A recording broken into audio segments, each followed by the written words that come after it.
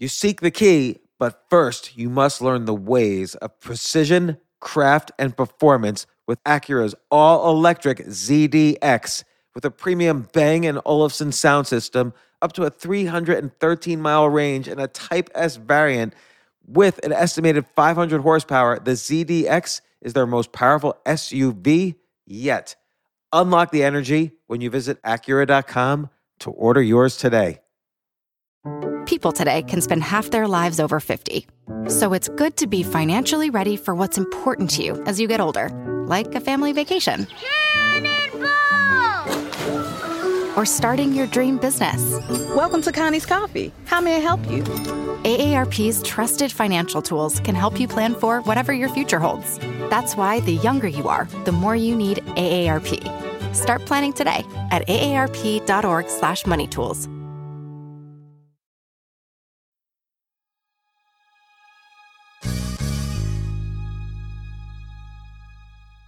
Survival of the richest. So Douglas Rushkoff was invited by 5 mysterious billionaires to give a talk, and he ends up in a room just sitting with them, and they were asking all sorts of questions, implying they're worried about the worst possible scenarios for the world and how they can protect themselves. Like, will their security turn on them? How big their bunker should be? What countries they should live in? Why are billionaires so worried about the worst case scenario? Douglas Rushkoff and I talk about this and then talk about his latest book, Survival of the Richest. He's been writing books on digital media and the internet for a good 30 years since I first read his writings. And I'm so pleased to have him on the podcast to discuss this latest book, which is such an interesting topic. And here it is. This isn't your average business podcast, and he's not your average host. This is the James Altucher Show. Douglas, I've been a fan of your work for decades. It's such an honor having you on the podcast. I remember back in 1992, you were often, if I'm not mistaken, you were often commenting on The Well. Do you remember The Well? Oh, yeah. So I was reading your stuff even back then. And I where did I hang out on? Mostly on Writers on the Well and Minds and Grateful Dead conference. Yeah, so I was always in the writers group reading that. There was a lot of writers who then went on to be, like you, like us, tons of books, and it's very good people. B. Bear and Thaisa and Howard Rheingold was in there. Howard Rheingold, the Mondo 2000 people. Yeah, Brad Barlow was in there a lot. Yeah.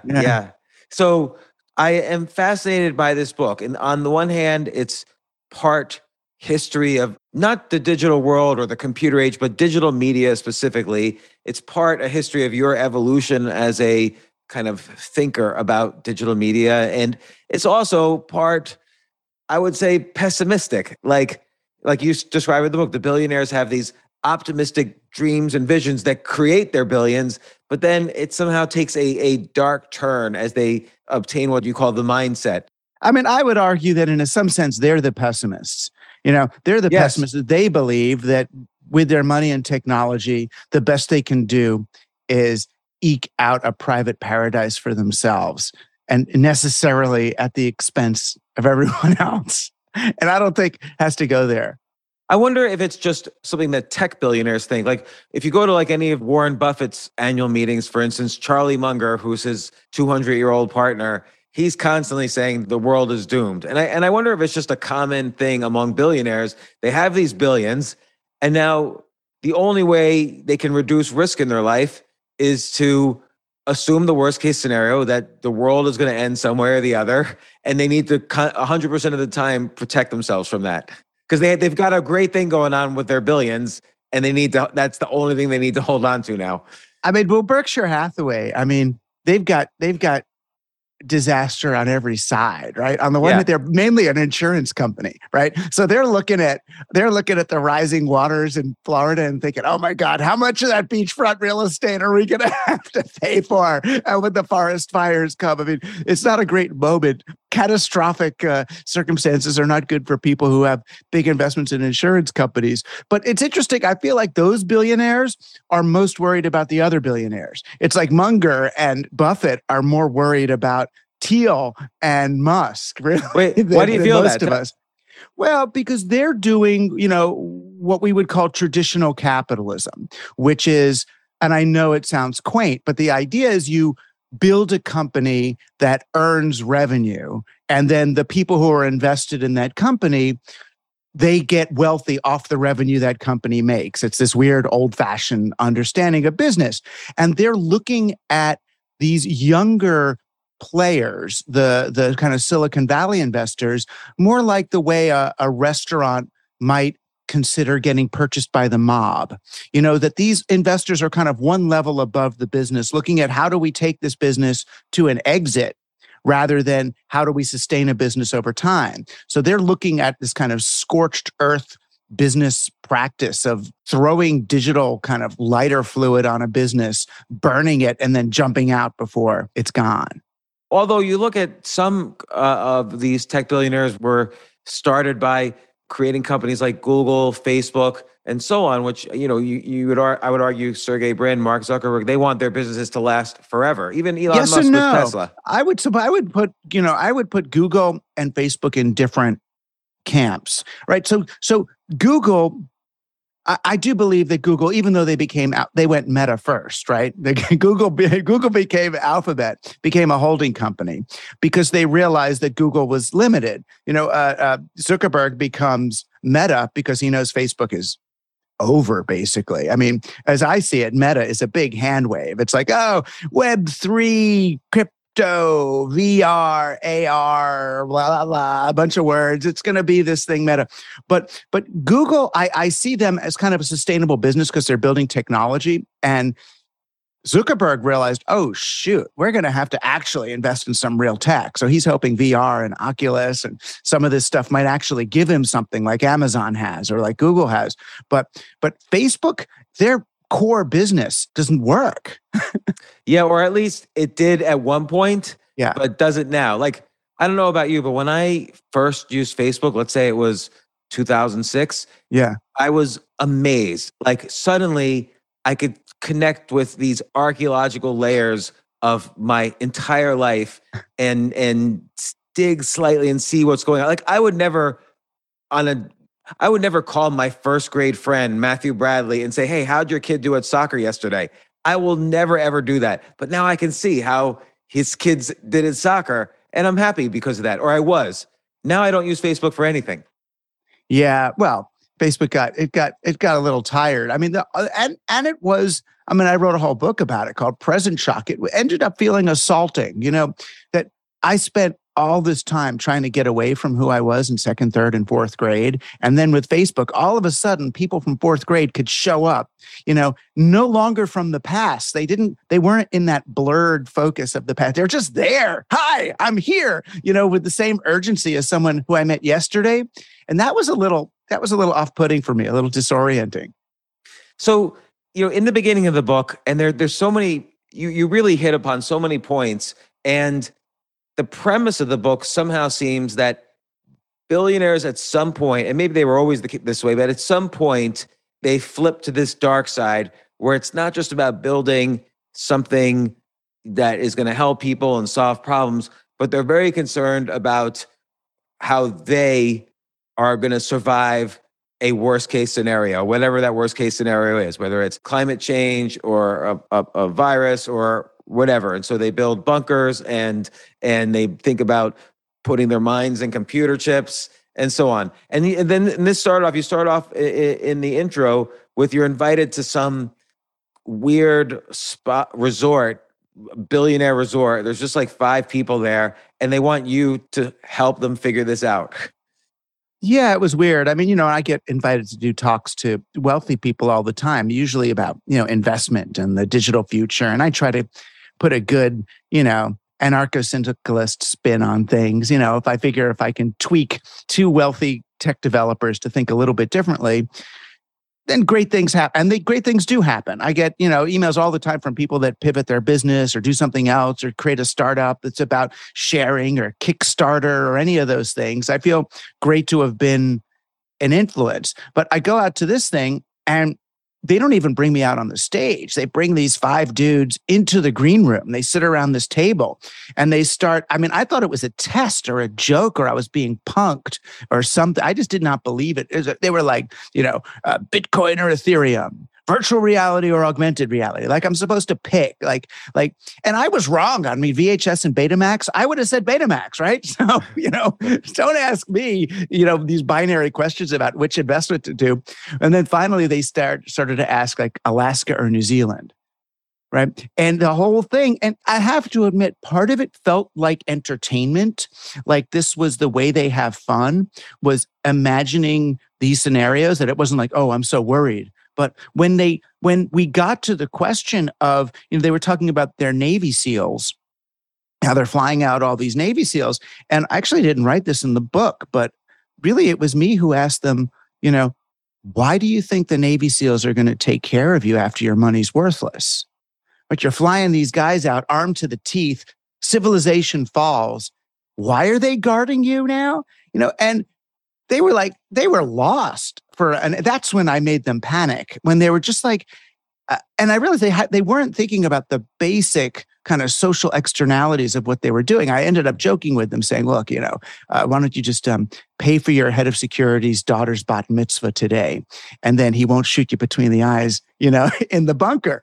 But and by the way, just I'm sorry to interrupt, but I've had on those security people who are being hired by billionaires for the apocalypse. Yeah. And they have said, or this one guy in particular said, I hope these guys aren't relying on us to be loyal to them once it hits the fan, because they're not going to be.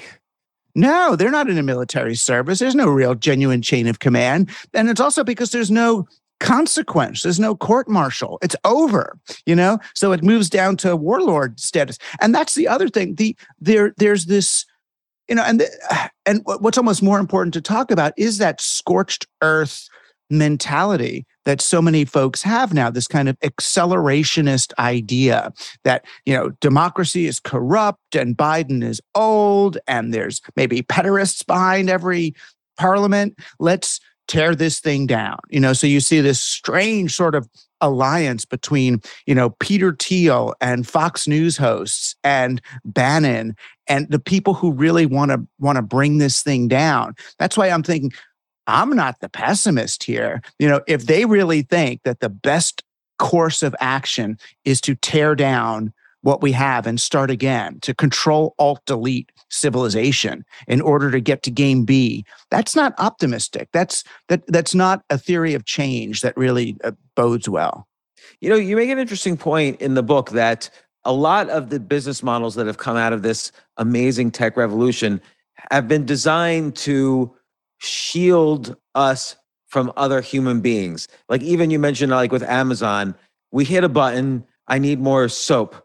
And the soap just sort of shows up at our door. We're not aware really that there's been a driver and a truck and somebody dropped the soap off at the door. It could be done. It could hypothetically in the future, it will be done automatically by robots or drones or whatever. And now we perceive it almost as being done automatically, getting us ready for this humanless, this wall of automation that separates us from other humans.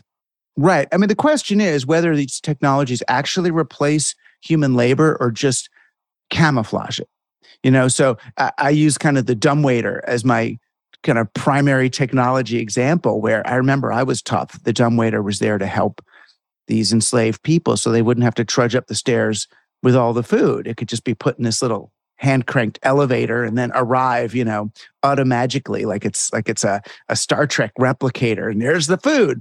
And you look at the actual conditions of the enslaved people, they were walking like half a mile with this food through basement corridors and up 3 flights of stairs, and it was the last flight that you put it in the little conveyor and it goes up. So the dumbwaiter was not there to save labor from the humans. It was there so that Thomas Jefferson's dinner guests wouldn't have to see the enslaved person huffing and puffing up the stairs. It was to make it look automatic and nice and clean. And you look at some of these services like an Amazon, robotic t-shirt making service where you take iPhone pictures and upload them of yourself and you get this totally perfectly customized t-shirt, made just for you by machine. But yeah, where did we get the rare earth metals for the robot machine? Where did we get the cotton that we shoved in there? Where do you get the plastic goop for a 3D printer? So it's not that there's not humans. There's still humans making this stuff. They're just insulated from you. They're one layer removed. So what's going on? Like, where, again, it seems like when you're looking at all these digital media companies and all these tech billionaires, it seems like they're all aiming towards one thing, which is complete isolation for the wealthiest, because they're the ones who get the most services. So the more services you have from technology, the more distant or camouflaged you get from the humans behind it. And being the billionaires, they want to be the most distanced, the most isolated. And particularly if they're obsessed with, a worst case scenario like death or the end of the world or whatever, they're obsessed with this. Where does this lead? Like first off, where are we in that kind of schedule of doom?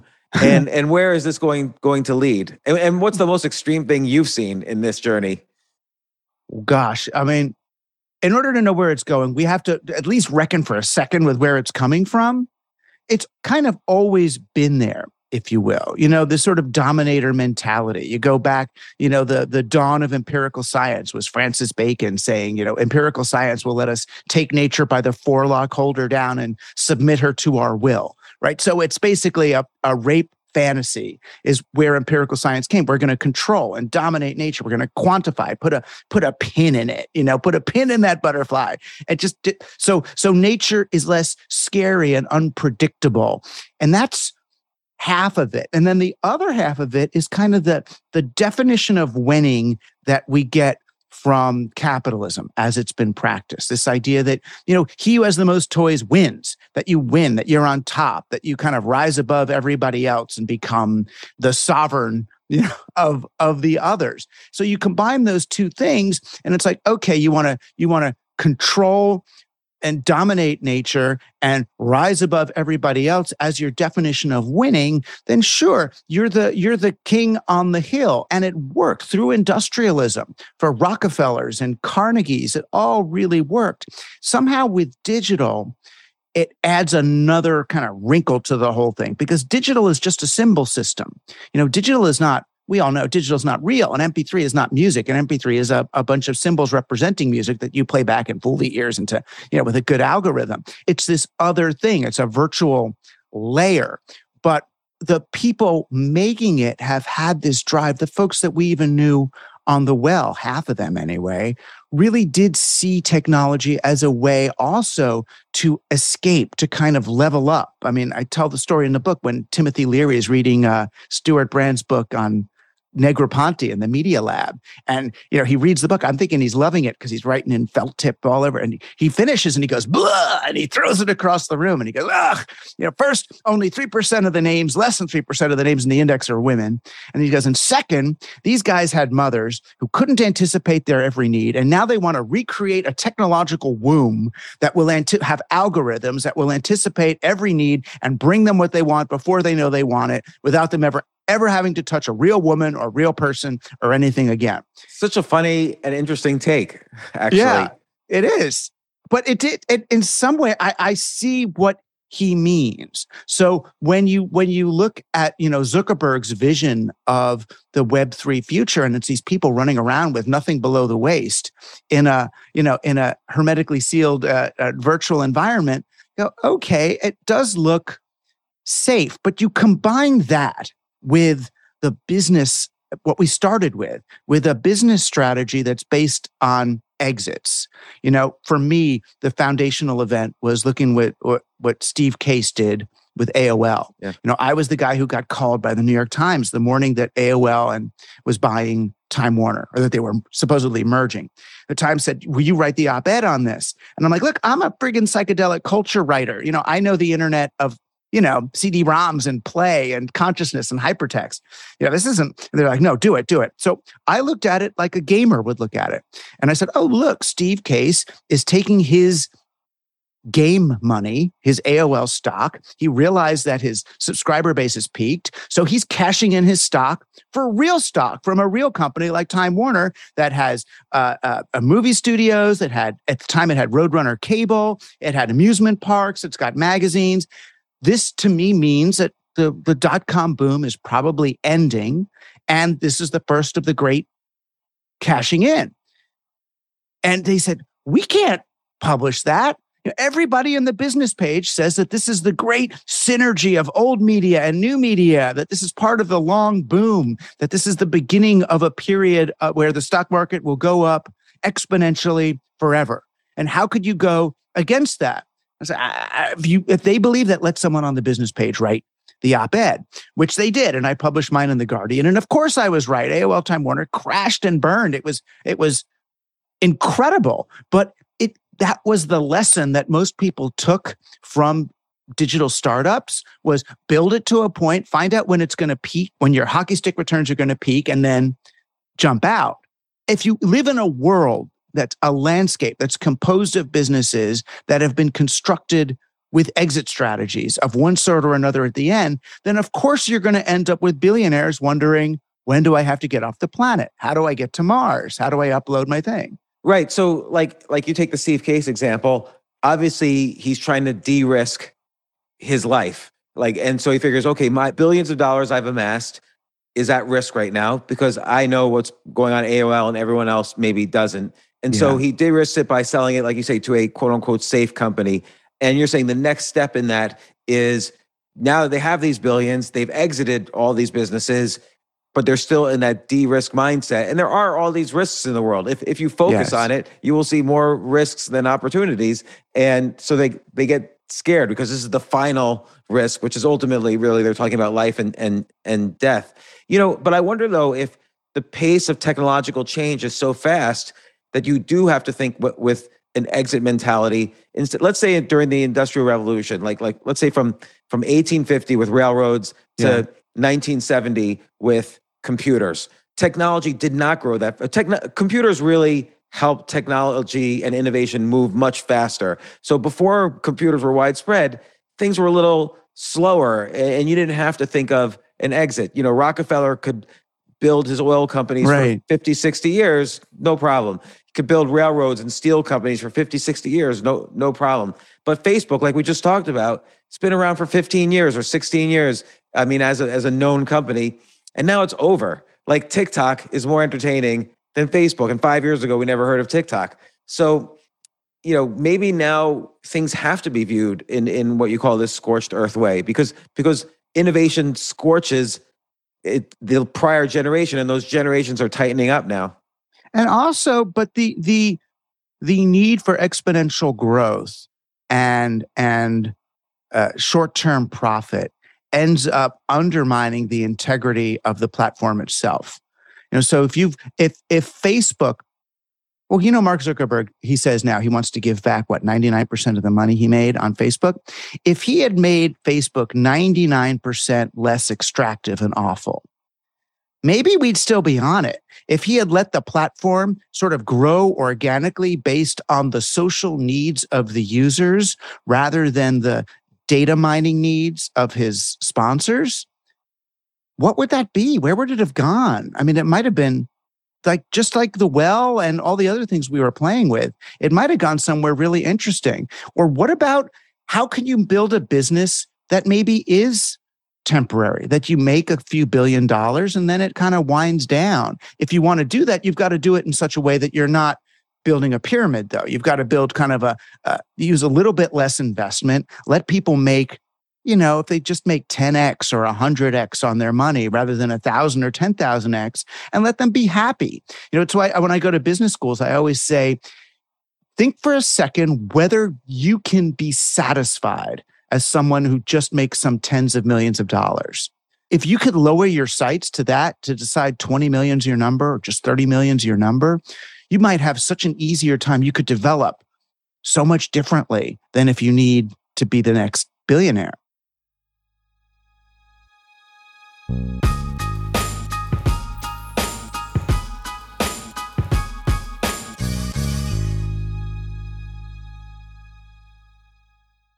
I have to say, Airbnb has changed my life. I just love staying in Airbnbs. Like in about a month, I'm going to Cocoa Beach, which is right next to Cape Canaveral. I'm going to watch some rocket launches. I'm going to, of course, be staying in a very nice Airbnb on the beach.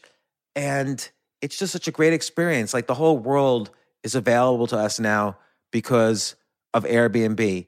But whenever I'm at an Airbnb, I always realize, the home that I left to come to this Airbnb, I could be making money on that right now by hosting and being an Airbnb myself. So, and I've known people, I had a friend who basically, made a living from turning his home into an Airbnb. So if you have a home, but you're not always at home, you do have an Airbnb there. And it can easily fit into your lifestyle, and it's a great way to earn some money. Your home might be worth more than you think. Find out how much at airbnb.com/host.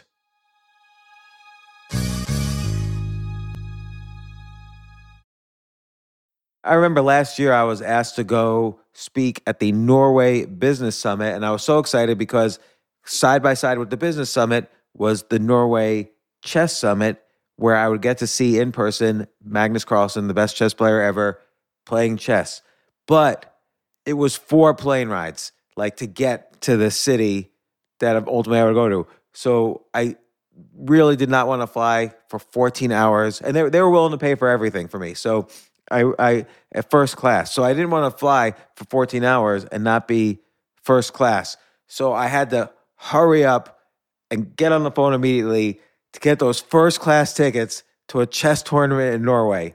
And listen, this is just like when, you have to know when you want the best of anything, you have to act quickly or someone else will get it instead. And I did not want those seats to fill up. So it's like if you're hiring for your business, you want to find the most talented people for your open roles before the competition scoops them up. I just was talking to a friend this morning where he was trying to decide between some programmers, and he waited a little too long, and both the programmers he was interviewing took other jobs, like great jobs. So, what's the best way then to hire the best as quickly as possible? ZipRecruiter. ZipRecruiter finds qualified candidates fast.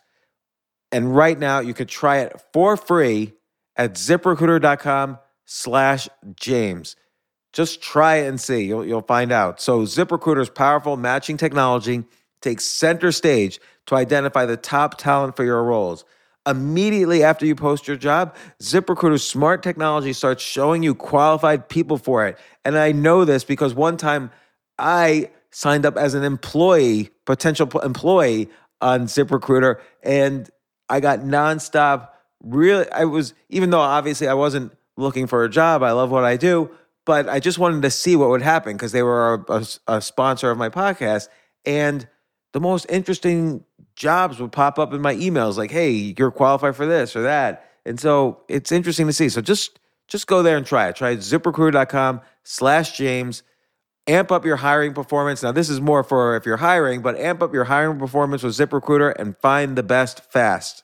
See why 4 out of 5 employers who post on ZipRecruiter get a quality candidate within the first day. Just go to this exclusive web address right now to try ZipRecruiter for free.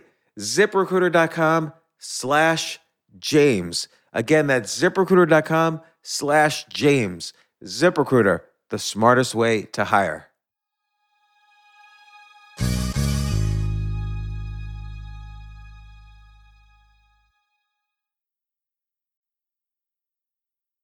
Well, let me ask you, like if you had suddenly $500 million, Yeah. other than... How would I get that? But yeah, let's just say. All right. Let's say Mark Zuckerberg left it to you. And other than like charitable stuff, in what way would your lifestyle change at all? Like about your life would change? Not much. You buy a bigger house? I would fix some things. I would fix stuff. I would hire a person to like just deal with lots of things, to do my insurance reimbursement forms. And I would staff up, right? To give myself more time. Yeah. So I would get a staff, but I mean, if I got $500 million, I mean, maybe I'll keep 10 of them. And then, gosh, I would talk to my friends at, the Equitable Enterprise Initiative at the Institute for the Future and say, what's the best thing I can do with $490 million? How much medical debt could I wipe out? How much, what would have the greatest impact on people's lives? And just do it one fell swoop. So I always wondered this, like particularly during the pandemic, how come you didn't see more of that happen? Like how come and I'm not going to say Jeff Bezos or Elon Musk are bad or they don't have good intentions. I don't know them. But like between the two of them, they have like $500 billion. And then you throw in the rest. And how come they didn't help even in their local community? And maybe they did. Maybe they did it secretly. But so many restaurants in New York City, 60,000 stores and restaurants went out of business. Right. And it wouldn't have taken $1 billion to keep them in business. And these people have hundreds of billions. How come you didn't see more of that? Like New York City also has the wealthiest people in the world as a group. How come you didn't see more of them help out? Because they, perhaps correctly, saw the pandemic as crossing over the lip of the strange attractor into the extended catastrophe. I think for them, the pandemic was we're soaking in it. This is it. That happened along with all the forest fires that were singeing a lot of their own homes. And I think they said, this is it. So I think they had the opposite impulse, that the impulse now is to buckle down. It's to get it's for Bezos, the agenda was, let me get the service yacht for my yacht finished, right? Because the yacht I can't land my helicopter on the yacht. My whole escape plan is fucked, right? So get that service yacht done. And they finished it, right? Or get the underground bunker under the Blue Origin launch pad. Get that thing finished. For deal, it's, us in New Zealand are having immigration issues. Or who do I pay off? What do I got to do? Get that thing done. I think that's where they went with it. I hear what they say, like, I'm going to leave 99% of my wealth to charity. And then they donate to these huge, huge mega charities or countries. They give billions to countries. But it seems like you could actually have really direct impact by simply helping the laundromat down the street stay in business, or the restaurant, or and then multiply that by 1,000 or 1 million. Well, it's easier for us to do that than them, because and God bless them when they mean well sometimes. So they come up with these like giant scaled X prizes. All right. I'm going to take $500 million and give $100 million each to the 5 best, biggest moonshot, scalable, global solutions. And what they don't realize, I think, is that the global solutions make us more brittle. You don't want everyone with the same solution. You don't want to shoot sulfur particles into the atmosphere and see how well that does, right? You're better off doing $500 million solutions, spread around than moonshots. Moonshots are great for flying to the moon. If we even need to do that. If we even need to do that. That's why you look at Jeff Bezos. I'm mad at her because I used to really love Stephanie Rule on MSNBC. She was my favorite of those newscasters. And when I shouldn't say this because now they're never going to let me on their air. Whatever. They didn't invite me anyway. They will. They'll keep having you on. All right. They didn't. They haven't. I want to be on. Those are the good book buyers, I'm imagining. The best book buyers are the listeners of this podcast. Trust me. Oh, good. All right. I wrote a book called Survival of the Richest, Escape Fantasies of the Tech Billionaires. Anyway, Jeff Bezos lands from Blue Origin in the middle of the desert, and Stephanie Rule runs up like she's at a friggin' Justin Bieber concert. Like, oh my God, it was so amazing what you did. And I'm thinking, what did this guy do? Right? What he did was he proved that one man is now wealthy enough to be able to do what we could do collectively 60 years ago. Right? So what does that mean to me? It means that, the individual path is slower and stupider than the collective one. So let's go back. Okay, we proved it. Takes you 60 years longer. But now you can argue that, okay, you're right. Collectively, we were able to do something, but that could get their point is it could get loaded in bureaucracy. It might not be the most effective solution. In fact, we eventually, canceled, for instance, the moon program. 60 years ago, it required the right stuff. The government could only select 12 people to go into space. And what Bezos is doing and others are commercializing it. And then anything commercialized eventually becomes commoditized so that everybody could go into space. Everybody could have a chip in their head. Everybody could use robots to figure out their insurance adjustment claims and so on.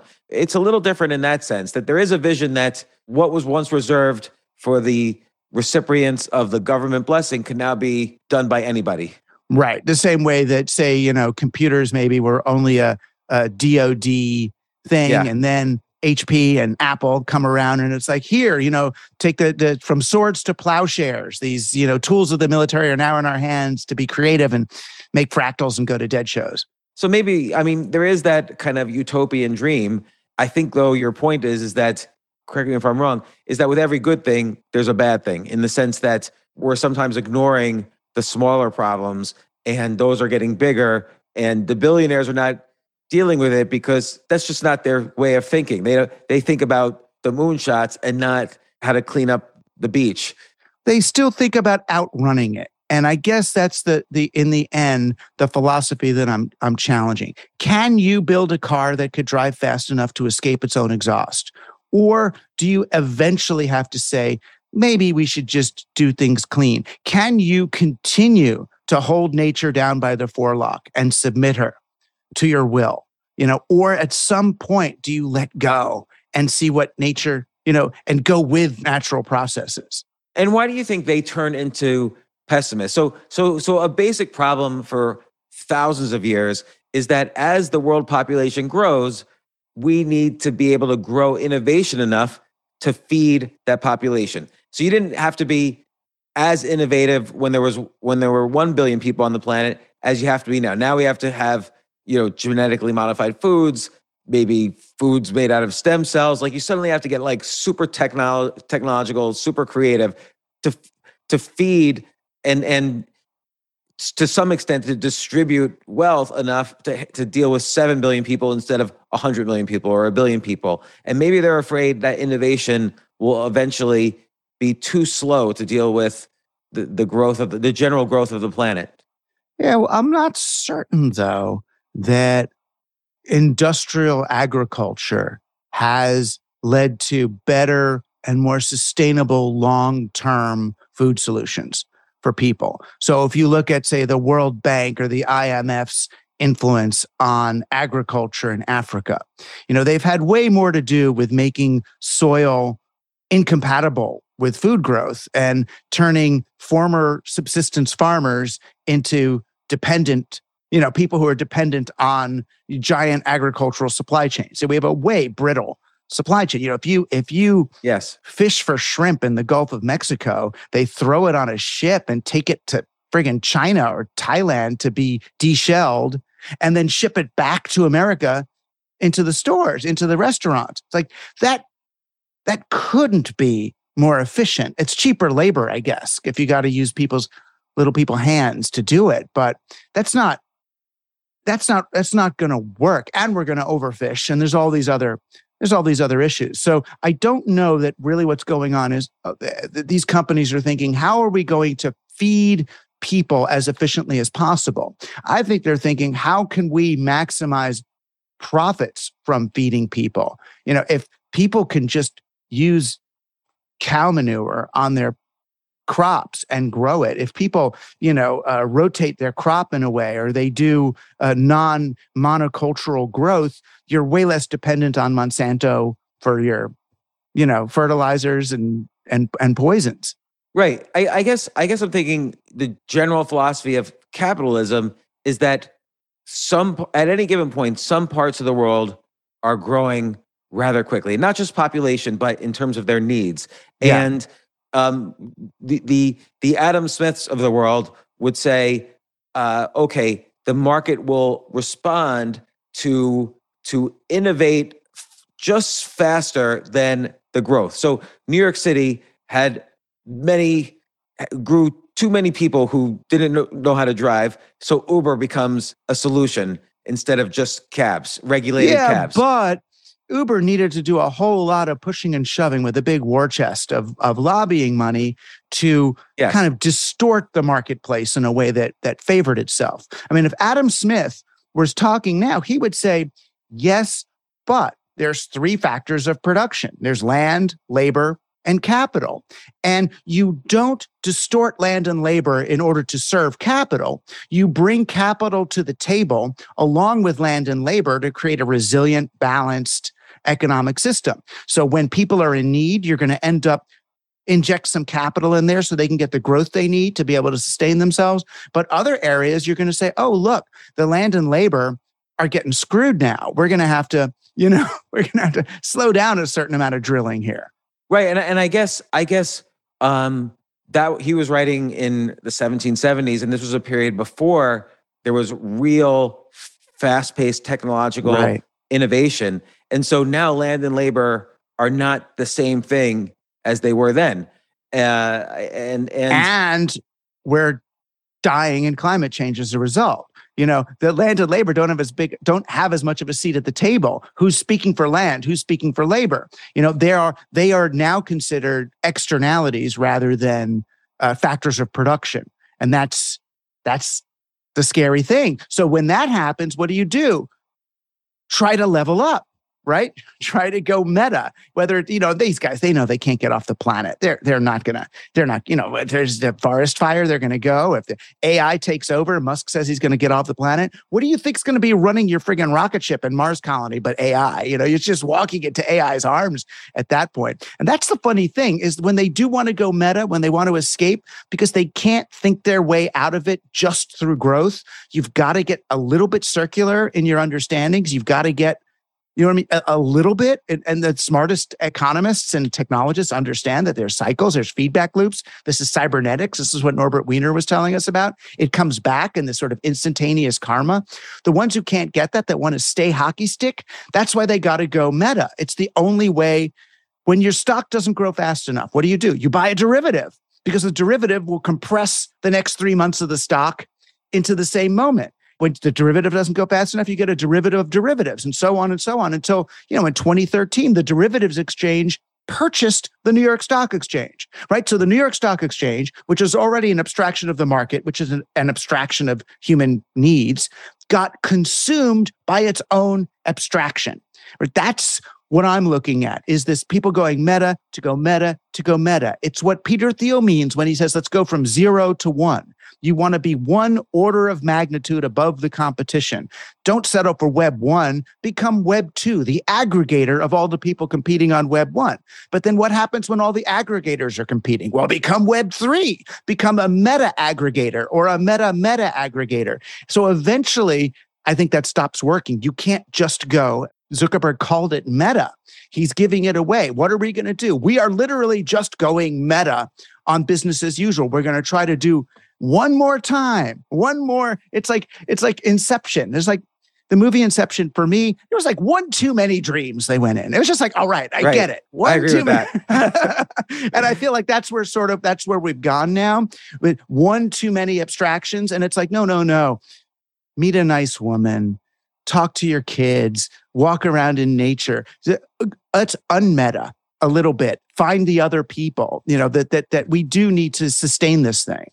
I mean, I think that's a really good point. I think people forget about the on the quest for millions or billions. And by the way, we're talking about billions, but for the majority of people, hey, 1 million would be a great, unbelievable goal. Yeah. And when you and I were kids, the goal financially was to be a millionaire. Oh my God, so-and-so is a millionaire. They're set for life. They have $1 million. I know. And my finance guy told me, $1 million is not enough to retire on even. To be a upper middle class person. Yeah, you can't retire on $1 million. You can't even buy a studio for $1 million. It's like, what the hell? I remember one time I had made some money. So I had been broke all my life. And then I made some money in the 90s selling a internet company. But then because I was an idiot, I lost it all, everything. But at the point when I was losing it all, my wife and I went to see a lawyer and explained our situation and wondered what we can do. And she said, she asked us, well, how much do you have? And I said, well, we have $500,000 left. And she like looked at us for a few seconds. She was like, well, how are you even surviving right now? And I was so depressed. I thought I came home. I thought I was going to kill myself that night. Like I was so depressed.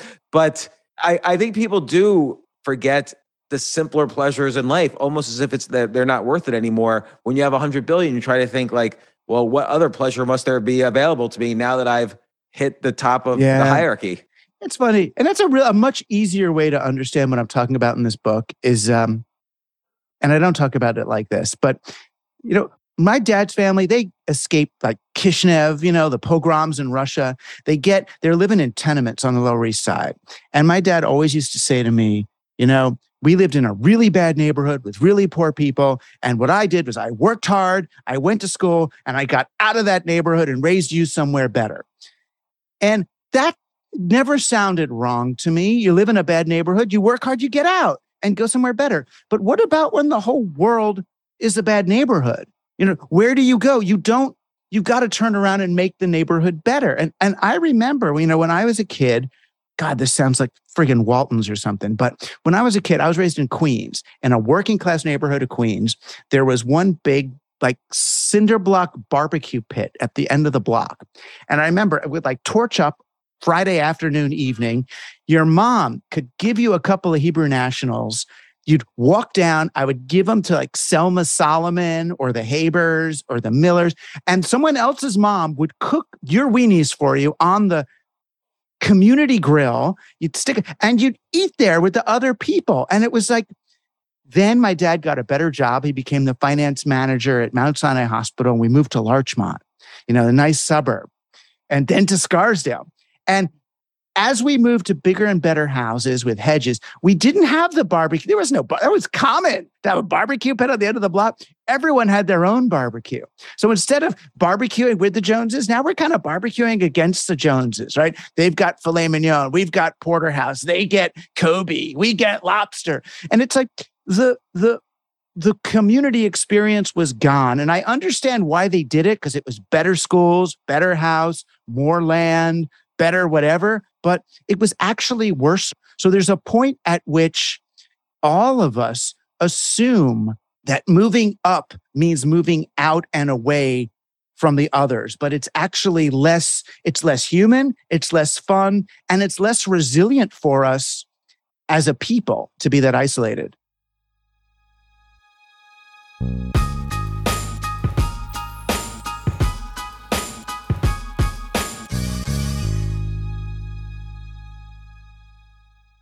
Want to connect with a family member who doesn't speak your language? Then check out the language learning program Rosetta Stone on desktop or as an app. Rosetta Stone is designed to immerse you in the language you're learning through an intuitive process. Plus, the True Accent feature even gives you feedback on your pronunciation. And with a lifetime membership, you have access to all 25 offered languages. Get started today. Visit rosettastone.com/pod50 to get 50% off your lifetime membership now. That's rosettastone.com/pod50 for 50% off. The Angie's List you know and trust is now Angie, and we're so much more than just a list. We still connect you with top local pros and show you ratings and reviews, but now we also let you compare upfront prices on hundreds of projects and book a service instantly. We can even handle the rest of your project from start to finish. So remember, Angie's List is now Angie, and we're here to get your job done right. Get started at Angie.com. That's ANGI, or download the app today. So let me ask you this, like in a Darwinistic view of things, society and the human race evolves towards survival of the fittest. What are the tools they need to survive? And the fittest will survive. But your trend that you're looking at, and even what you just described there, is survival of the isolationists. And that the more isolated we get, even to the point where now we're living in a virtual reality that is quote unquote safe, that seems to be kind of this overriding goal of technology. It seems like there's two goals. One is, let's make fewer decisions that require energy. So instead of having to decide to go to the store to get steak, I could order a steak from Amazon Prime. And so I make fewer decisions in my life. Instead of going to the movies, I could watch Netflix right on my TV and have it just delivered to me. And so there's there's fewer decisions we get to make as technology gets bigger, and there's more isolation. I don't have to go sit in a movie theater with other people. I could sit at home and have a just released movie delivered straight to me. So this seems to be the trend humanity is going in, which is different than a survival of the fittest trend. So does that eventually diverge so much, those two trends, that we die as a species? We could. I mean, that's why I write books like this, or the one before it called Team Human, arguing that anything that isolates us from each other is a problem, and anything that brings us together is our friend. Getting people to look in each other's eyes and experience the micro emotions of agreement between their faces and their heads. And that's what makes the mirror neurons fire in your brain, and the oxytocin go through your blood. It makes you live longer and feel better and get better intuition. The experience of awe and connection and intimacy is really what keeps people alive. But I would argue that the libertarians have bastardized Darwin even, and kind of interpreted Darwin as what he said on one page of one book about survival of the fittest. Really, what his books are about is the way that species collaborate and cooperate in order to ensure mutual survival. What he was interested in was all those weird relationships, those bizarre ways that, trees communicate under the soil and, they exchange nutrients. That I was taught that trees compete for sunlight. And turns out the trees that are getting sunlight send nutrients through a network of mycelia that take a service charge and deliver it to the smaller trees. Then when the evergreens, which are there in the winter, they pay back to the deciduous trees in the winter. It's like, oh, so these trees aren't competing at all. They're part of a collective organism. Very Gaia, Gaia hypothesis, very early well.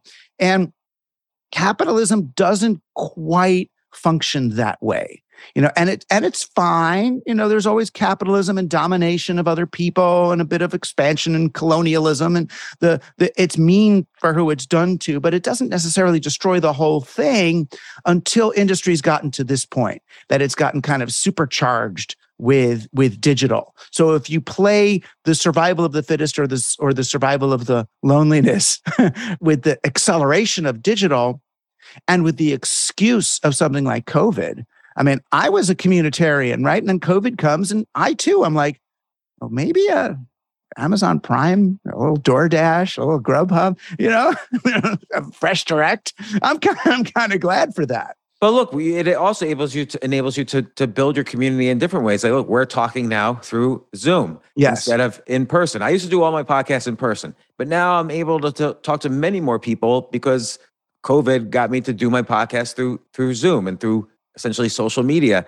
And maybe this is the dream too, is to it is provide and it's alternatives not. to community.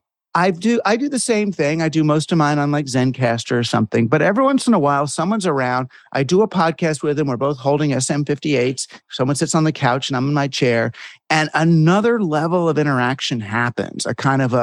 Whether it's because people have souls or just because we're in the same room, and the 500,000 years of painstakingly evolved mechanisms for social cohesion are able to activate in person, something else happens. And I think that thing that happens between us is the thing that a lot of the guys I'm writing about are most afraid of. They don't want that. They prefer the separate. They are not comfortable with the oxytocin, with the intimacy. That's why, and he's public about it. Mark Zuckerberg talks about wanting to be like, he emulates himself after Augustus Caesar. That's his role model. And on the one hand, we should be thankful it's Augustus and not Caligula, so okay, blessings, but still, it's still a friggin' Roman emperor, that's not where the individual, it's not a wonderful, intimate man of the people. That's not immersed, that's not with your hands in the mud and the grapes and the zest for life. And I feel like we get to nature. Even Zuck gets into nature and understands, wow, there's something about this that's really nice. But it's the other people that really, that make it matter. It's a shame to me that technologies that were once so much about like this. Zoom is a pretty good one, about people connecting with other people. How can we connect in new ways and experience bizarre new things that they reverse, that they became so much about how do we use this technology on a human, on a person. Remember in the early days, we talked about exploits. Finding an exploit was finding an exploit in the machine that you could then hack through. Now, I hear companies talk about finding exploits, meaning finding exploits in human behavior that you can trick people into doing stuff, into, spending more time or engaging people for longer. And this might be an outcome of capitalism because it's that drive towards profits. It's that famous saying, if you're not paying for something, then you're the product. So our data becomes the product that they're able to manipulate and sell and so on. That's how they make money. But capitalism also gives us genomics and better medicines. Oh, scientists give us genomics and better medicines. But yes, capitalism can output those things. The problem is when capitalism grows to the extent that it's grown, when it's amplified by digital technologies, that everybody needs hockey stick returns, we end up having to surrender the physical world to the needs of digital capital. I mean, and nowhere is that more clear than something like Bitcoin, where we're literally taking the planet and burning it as a way of proving our faith and love in a digital token. Right? So we are converting matter into digital symbols. We're converting atoms into bits.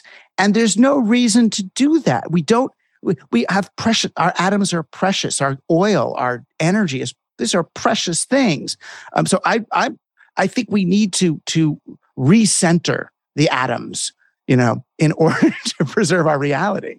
I agree, but realistically, do you think that will happen? Like we're on a runaway train right now. Whether or not it's good or bad, or whether the destination is someplace we want to go, could that train change course? Well, it could. I mean, I always look at it in terms of like Coyote and Roadrunner. And Coyote's always building these things, these giant machines. And it looks like he's like so much smarter and more powerful than us little Roadrunner people. But in the end, he hoists himself on his own petard. He drives himself off a cliff. He always blows himself up. And I feel like on some level, I love the internet. I still love technology. I thought the internet was going to be a safe haven for the counterculture, to have the discussion we need to have. All the corporations, all the banks, all the tech bros have gone online and live in that digital realm. I'm thinking, let them have it, and we'll take back the real world. It's going to happen one way or the other. Either they're going to hit the wall, or enough of us are going to start ignoring their agenda and building our own, creating community-supported agriculture, sharing with each other, getting one lawnmower for the block instead of 20 minimum viable product lawnmowers from, Home Depot that we each use 1 hour a week, if that. It's really simple for us people, for the great, the other 8 billion to just modify our behaviors and our own kind of social contracts, and stop trying to imitate. Stop emulating these people. That's why I wrote a book that's a comedy. For people who don't know, it sounds like we're talking about something serious. This book is a comedy. These people are laughable. I'm in their meetings. They're actually talking about shock collars. They're crazy. I'm meeting, Dawkins really thinks that human beings are not conscious. Richard Dawkins thinks that human consciousness is an illusion perpetrated by our DNA to get us to pass it on. It's like, okay, you go there. He's the guy that called me a moralist in this article. He says, "Oh, Rushkoff, you're a moralist." And then he's the one on freaking Jeffrey Epstein's plane, photographed on the Lolita Express. These guys are laughable. They're silly.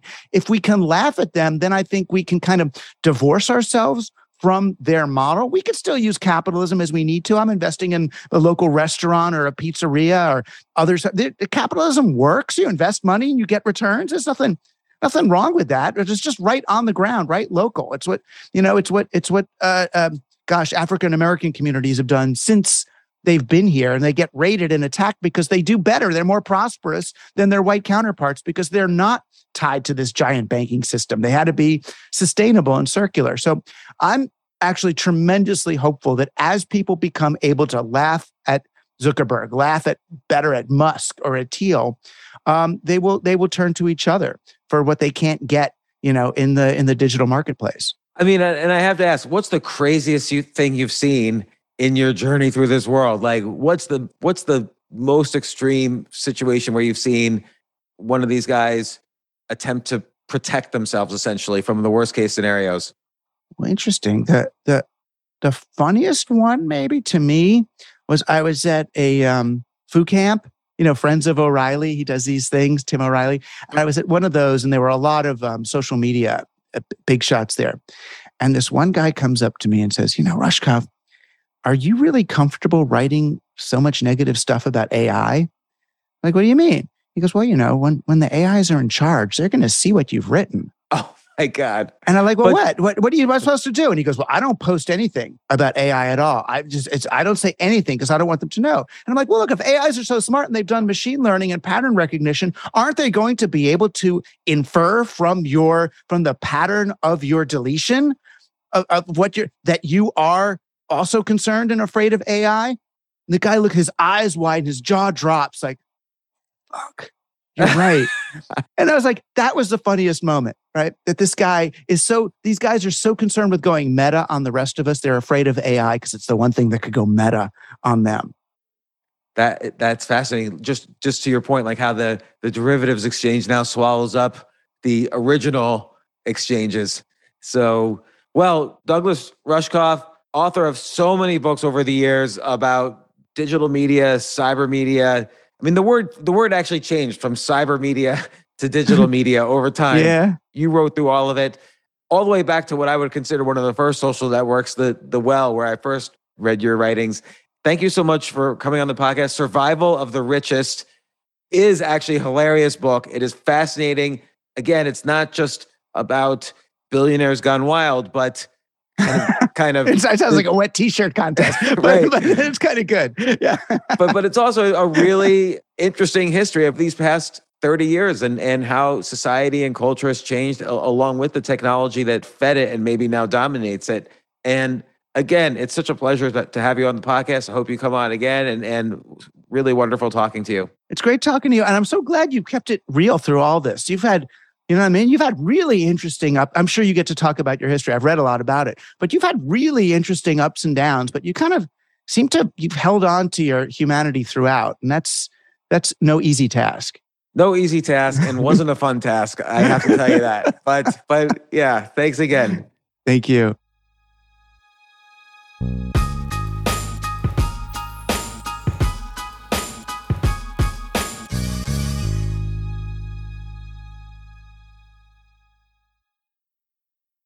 You can live out your MasterChef dreams when you find a professional on Angie to tackle your dream kitchen remodel. Connect with skilled professionals to get all your home projects done well. Visit Angie.com. You can do this when you Angie that. Shopify is the global commerce platform that helps you sell at every stage of your business. With the internet's best converting checkout, 36% better on average compared to other leading commerce platforms, Shopify helps you turn browsers into buyers. In fact, Shopify powers 10% of all e-commerce in the U.S. Sign up for a $1 per month trial period at shopify.com/podcast-free. All lowercase, shopify.com/podcast-free, shopify.com/podcast-free.